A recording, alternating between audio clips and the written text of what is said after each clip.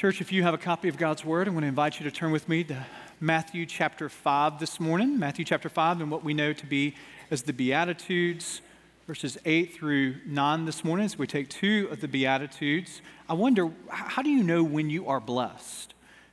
When is that word sufficient for the circumstances of your life? Or do you know you're blessed when you finally move into your dream home? Is that when you're blessed? Do you know you're blessed when you make the buzzer-winning three-point shot that gives you the state championship? Is that when you're blessed?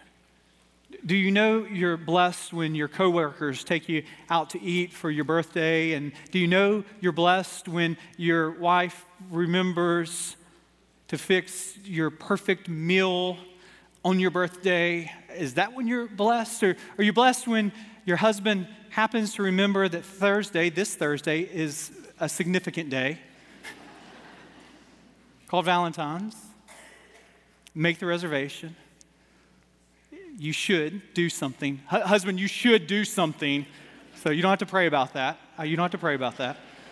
God's word is sufficient for that. Well, how do you know when you're blessed? You know, it's interesting because oftentimes we utilize that word blessed and we use it very freely, and it's tied to external circumstances, the car we drive, the vacation that we get to go on. And a lot of these things are good things. We say we're blessed when we take a picture of all of our family that is gathered for Thanksgiving or Christmas meal, and they're gathered at the home place and all of the family is there, and we just say, boy, I am blessed. But it is interesting that when Jesus talks about blessing, he doesn't connect it to those external, visible things that we so often connect to material blessing. He says, blessed are the poor in spirit. Blessed are those who mourn. Blessed are the meek. Blessed are those who hunger and thirst for righteousness. He talks about the pathway of blessing follows the road of a relationship with God that is intimate and is connected. And in the Beatitudes, we pick up in verse 8 this very theme that reminds us that the blessed life is found in the pursuit of the purity of heart. Blessed are the pure in heart, for they shall see God. All throughout the Sermon on the Mount, you find places where Jesus is echoing obvious Old Testament passages. So the key to unlocking the New Testament meaning is to understand the Old Testament passage that is an echo and an allusion to its New Testament usage. It's hard to imagine Jesus didn't have in mind the psalmist when he says in Psalm 24, verses 3 through 4, "Who shall ascend the hill of the Lord, and who shall stand in his holy place? He who has clean hands and a pure heart." What does it mean to have clean hands and a pure heart? Well, it is the person who does not lift up his soul to what is false and does not swear deceitfully. What Jesus is drawing upon in Psalm 24 is how Hebrew poetry works. Hebrew poetry works not with rhyming schemes that are pat and hat and cat and bat. That's not how Hebrew poetry works. Rather, there's repetition and restatement, and in the repetition and the restatement, there's an expansion. So to get to the meaning of Hebrew poetry, you find what is being repeated and what's being expanded upon. And so we say to ourselves, well, how do you know you have clean hands and you have a pure heart? Well, the poet, the psalmist, says, well, you don't lift up your soul to what is false. You don't swear deceitfully. There is a vertical dimension of this, one who is right with the Lord. There's a horizontal dimension of this, one who is trustworthy. So the purity of heart is to be right with the Lord and to be right with man. It is to love the Lord your God with all your heart, your mind, your soul, and your strength, and to love your neighbor as yourself. There is to be in a person who pursues the purity of heart a desire to not live this duplicate life, this false life where our private self is different than our public self. Now here's the key to this. Who in this room could say, I love God with all of my heart? I love God in such a way that I love my neighbor, and I love my neighbor perfectly, and guess what? All of us in this room fall short. All of us in this room could say there is uncleanness in our heart. Well, how could we ever then see God? Well, here's the good gospel news for all of us that are in this room. There is one who has lived a perfect life where he has pursued purity of heart upon his earthly life, and he has achieved that. He is like us, yet without sin. God's eternal Son who lived upon this earth has accomplished what we cannot accomplish. He has fulfilled the requirement of the law. He has lived a life of perfection, and through his shed blood and his resurrection, and by faith when we trust in what he has done, so we then are seen by his Father not as sinners but as saints. Through the blood of Jesus Christ that covers all of our sins. None of you. I will not stand before God in judgment and say to him, look at how good I have been. This is why I need to spend an eternity with you. When we come to that moment of our death, when we come to that moment of his second coming, I want you to know the only sure foundation that you can have before a holy God is the sure foundation of the finished, perfect life of Jesus Christ and his death, burial, and resurrection. Now, as a Christian who by faith is trusted in what he has accomplished, we are called to pursue a purity of heart, not to earn God's favor, not to earn God's mercy, not to earn God's grace, but in gratitude for what he has done, we are called to purify our heart. The half-brother of Jesus in James chapter 4, verse 8 would say it like this: 2 Christians, draw near to God, and he will draw near to you. Cleanse your hands, you sinners, and purify your hearts, you double-minded. Now what is James talking about here? He is making the connection that purity of heart can often be a disconnect between our public life and our private life. That double-minded nature is one who is trying to play different roles. The opposite of a pure of heart person, or a person that pursues purity of heart, is hypocrisy. What does it mean to be a hypocrite? Well, all of us have this tendency because we are sinful human beings, but in that first century world, a hypocrite was an actual word that described someone who was an actor in the first century Greco-Roman play. So a hypocrite was a person as a male, because only males played roles in those plays, and so there were female parts. Well, how would the female be represented but with a hypocrite? One who was a male who would take a mask, which is a female mask, wear that mask, modulate their voice in such a way that they would play a role that wasn't them at heart.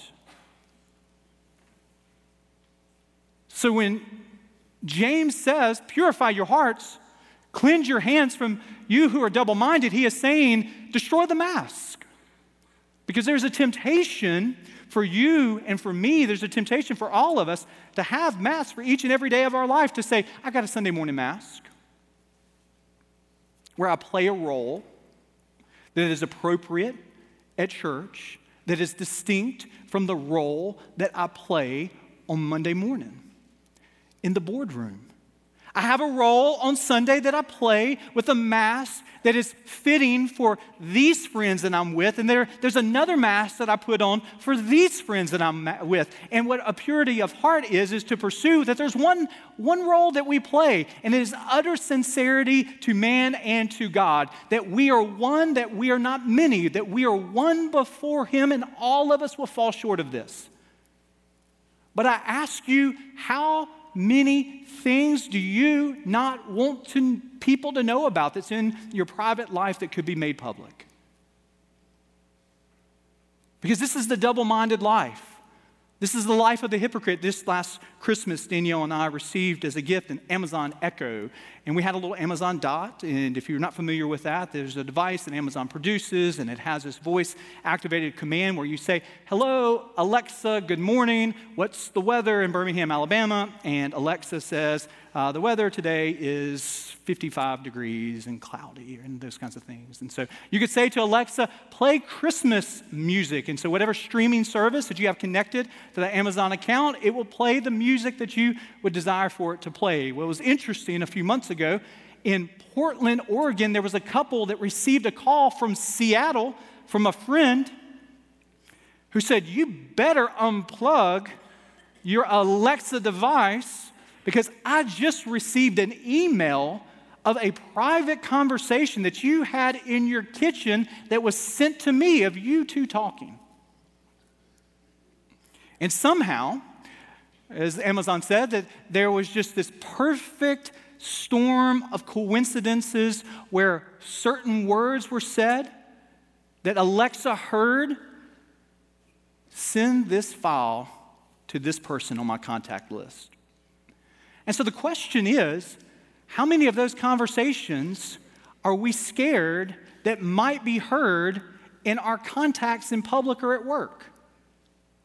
What's the distinction of what is said at home that we don't want to be heard? Now, all of us, if we're going to be honest here, say, yeah, when I get home, I'm comfortable. But one of the beauties of a life that is pure in heart and pursuing this is this desire that our public persona and our private persona are not distinct and not in opposition.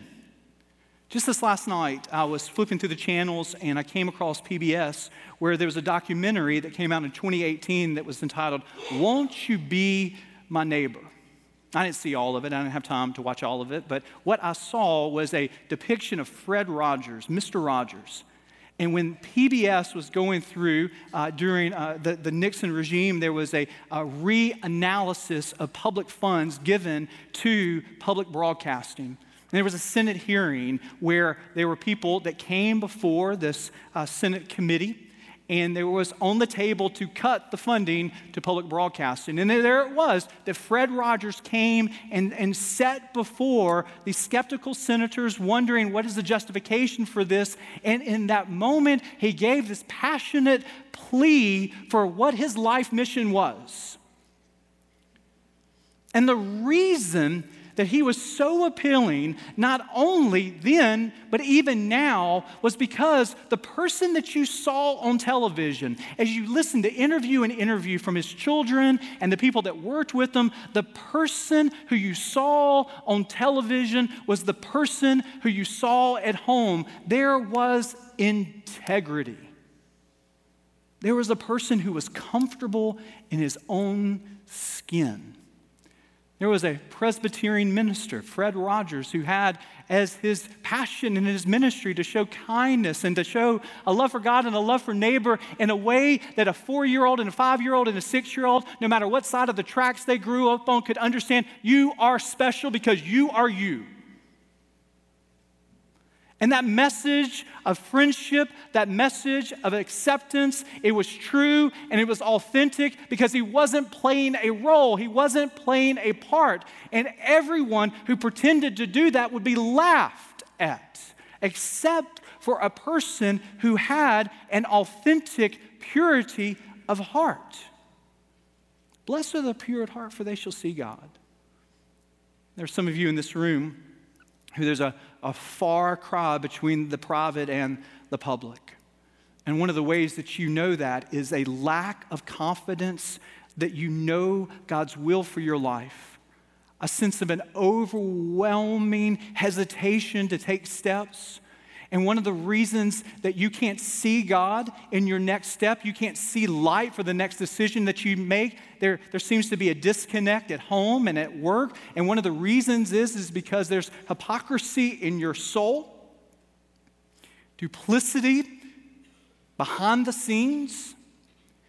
And the Word of God is so clear that when we confess with our mouth, we're not conformed any longer to the patterns of this world, but we're being transformed by the renewing of our mind. Then we'll be able to test and approve God's will for our life, His good, pleasing, and perfect will. But if we're being conformed by the world, then we can't have the assurance that we're able to test and approve God's will for our lives. And there's some of you in this room that are making major decisions, and you're making them apart from bathing them in prayer. You're making them with unconfessed sin in your life, and you're moving away from God, and you're not moving in step with God. And I'm here to just tell you that today can be the day that you confess what no one else knows about that's lurking in those dark recesses of your soul. that today can be the day that you tell not everyone in this room, but you tell a holy God that knows everything that we think and everything that we do. God, I confess today my sin, and I claim the truth of 1 John 1:9 that if we confess our sin, you, God, are faithful and just to forgive us and to cleanse us from all unrighteousness. Have you experienced the cleansing, righteous work of the Spirit of God in your life? I wear contacts. Some of you wear contacts, and maybe you can relate to this. One of the first things that I want to do, especially if I get home later in the evening, is to 8 o'clock, 9 o'clock, to take my contacts out. My eyes just need to quote unquote breathe. And so the first thing that I do is the boys are going down, I take my contacts out, I put my glasses on. Oftentimes the boys are asleep, and I read something. I've noticed just over the last weeks and months that as I was reading, things just seemed to be cloudy as I was reading. And I thought to Danielle, I talked to her and I said, Danielle, I've got to go see a doctor. Something about the prescription of these lenses, I need to get upgraded here. I've had these glasses for years and years, and I just can't see well out of them. And so she said, David, let me see those glasses. And she looked at them and she said, do you see how smudged and dirty your glasses are? Do you see this scratch in your glasses? And I said, you're supposed to clean these glasses? I mean, that's what you're supposed to do? And that whole time I was looking through something that was smudged with the handprints of my life. Something that was cracked by the ebb and flow of life.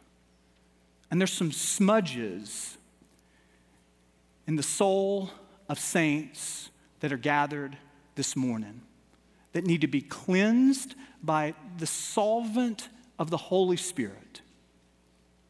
There's some smudges that can occur in all of our lives that affect the clarity of our vision for our family, for our life personally, that affect the clarity of what God desires to do in our church corporately.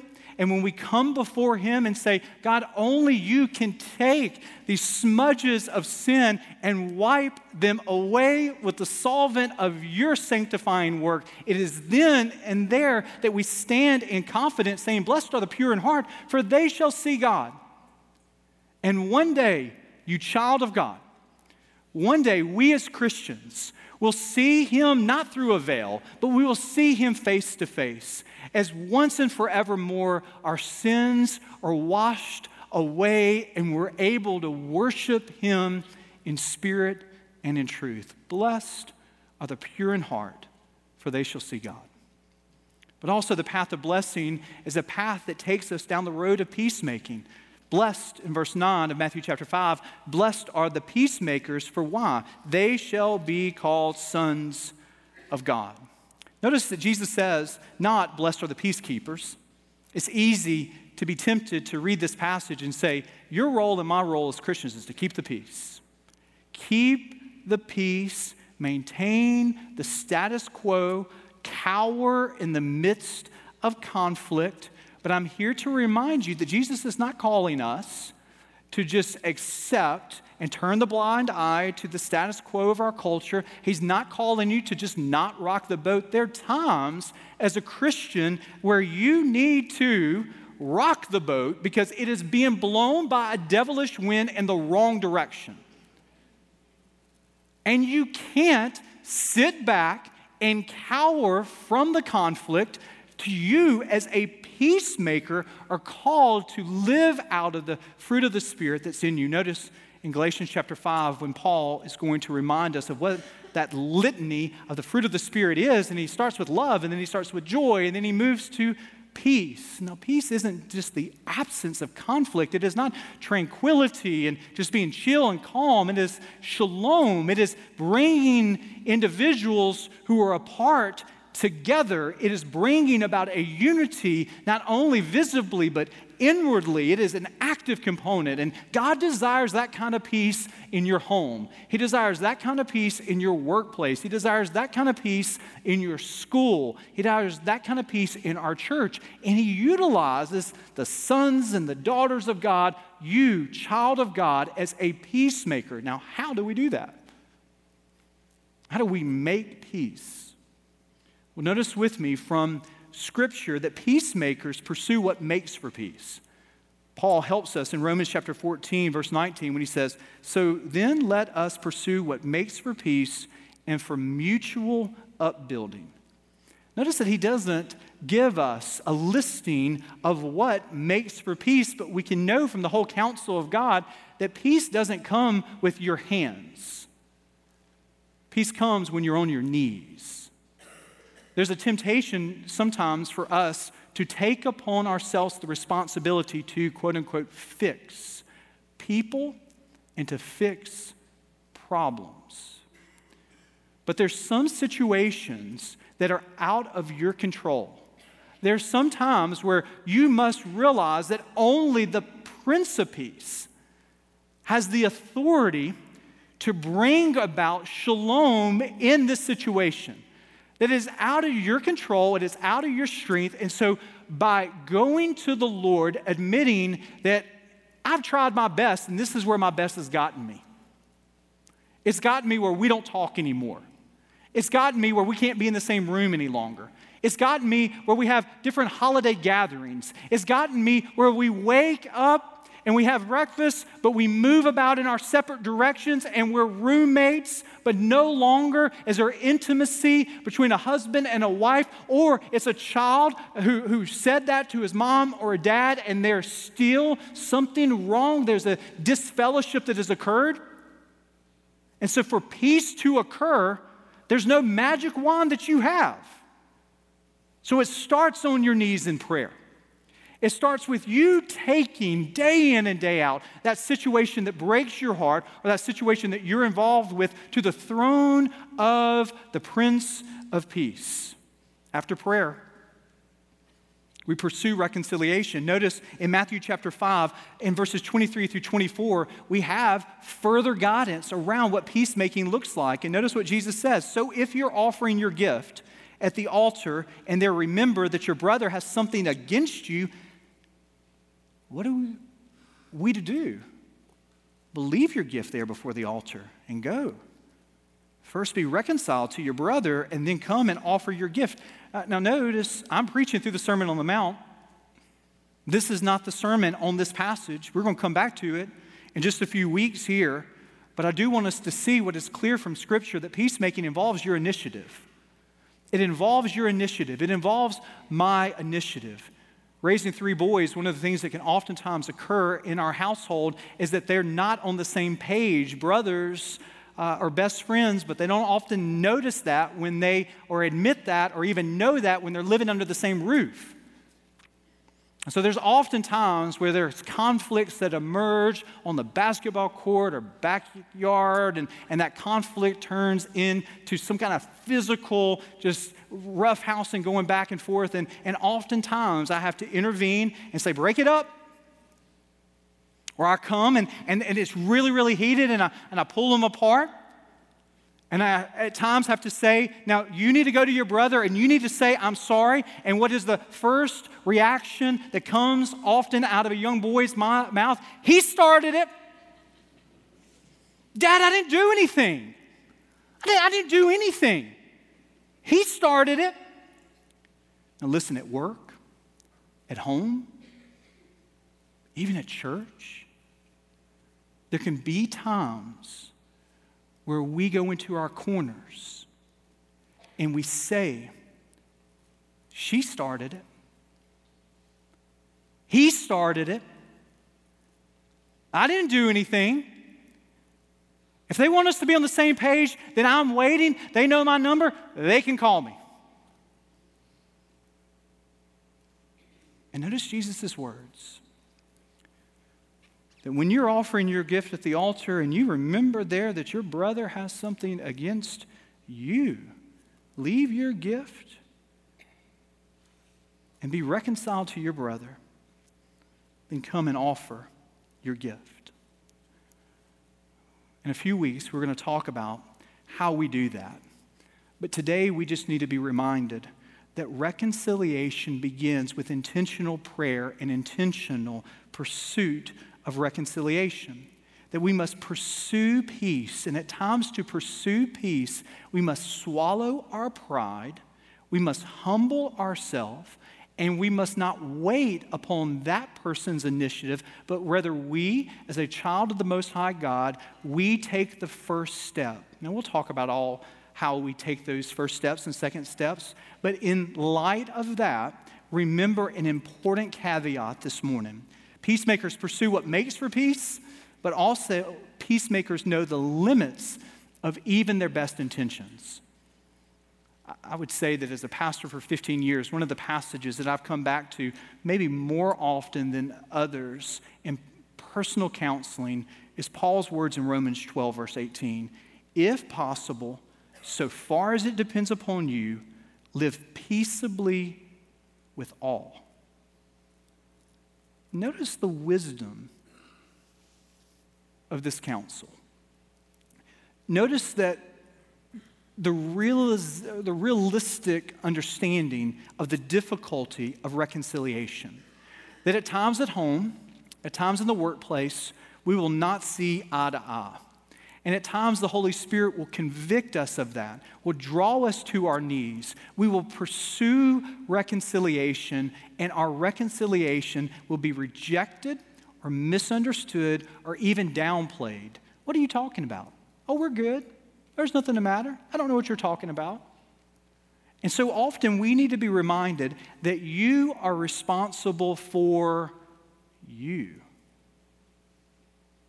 You're not the Holy Spirit. The job description of Savior, God the Father is not taking applicants for. It is wholly fulfilled, and that person is seated at the right-hand throne of the Father. So any attempts to feel that we've got to fix everybody and fix every situation, that needs to be crucified, understanding that some situations are so difficult that you will pray about it, you will seek wise counsel, you will, in a humble way, initiate reconciliation, you'll pursue reconciliation, and it'll be rebuffed. And there's some wounds that take decades to heal. There's some wounds that take lifetimes to heal. There's some wounds that take an eternity to heal. And this is the great promise as a Christian, that when we get to heaven, when two Christians who couldn't see eye to eye on earth, we will see eye to eye in heaven without shame, without sorrow, walking step in step because we're in the presence of the Prince of Peace. But until then, be reminded that you're called to be a peacemaker because there has been one who has pursued you even when you were not right with him. You pursue peace because you've been the recipient of another one's initiative. You pursue peace because while you were an enemy to a holy God in your sin, He loved you enough that He would send His only begotten Son to make you right with Him by faith. There was a time in your life where you were not right with a holy God. And He came to you in the initiative of His love, and He loved you even while you were yet still a sinner. And when you turned to Him by faith, you were put right with Him, a holy God.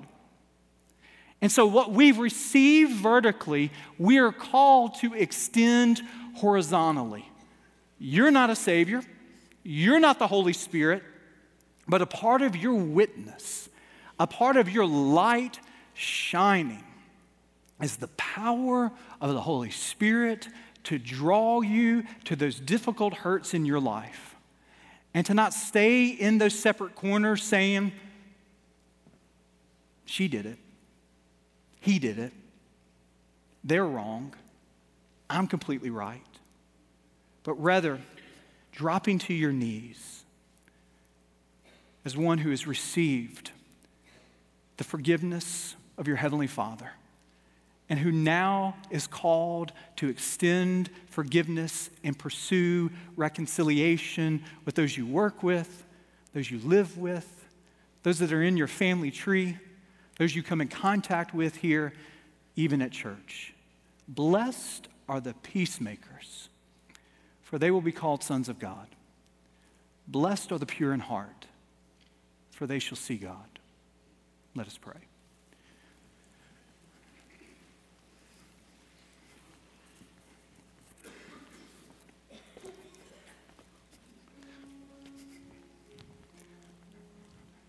We pause, Lord Jesus, understanding that what we have talked about in your word is close to our hearts.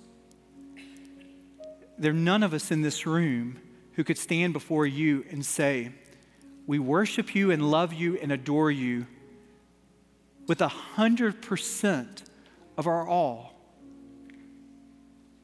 All of us have mixed motives. All of us have elements in our life that we need to submit to your forgiveness by our confession. I pray for those that are in here this morning that they have those smudges in their soul that no one knows about. Their wife doesn't know about it. Their husband doesn't know about it. Their mom and their dad don't know about it, but you do. And you love us even with the smudge. You don't desire for us to live in that place. You desire for us to confess it to you. So today, we begin that process of confession and repentance. We want to see you in our life. We want to follow you faithfully today. And we realize with the impurity of our heart, we will not do that faithfully. We know that all of us in this room have those that we are not right with. I pray that faces will come to our mind's attention this morning. And we would commit in the days ahead to bring those situations and painful relationships to you in consistent prayer, to seek wise counsel of our responsibility to initiate reconciliation, and to trust your saving work and your peacemaking desire for all of us, that we would do our part and leave it with you. Oh, we're not called to fix people. We can't heal the situation, so we leave it with you, the infinitely wise and good God. It's in your name we pray. In the name of Christ Jesus, amen.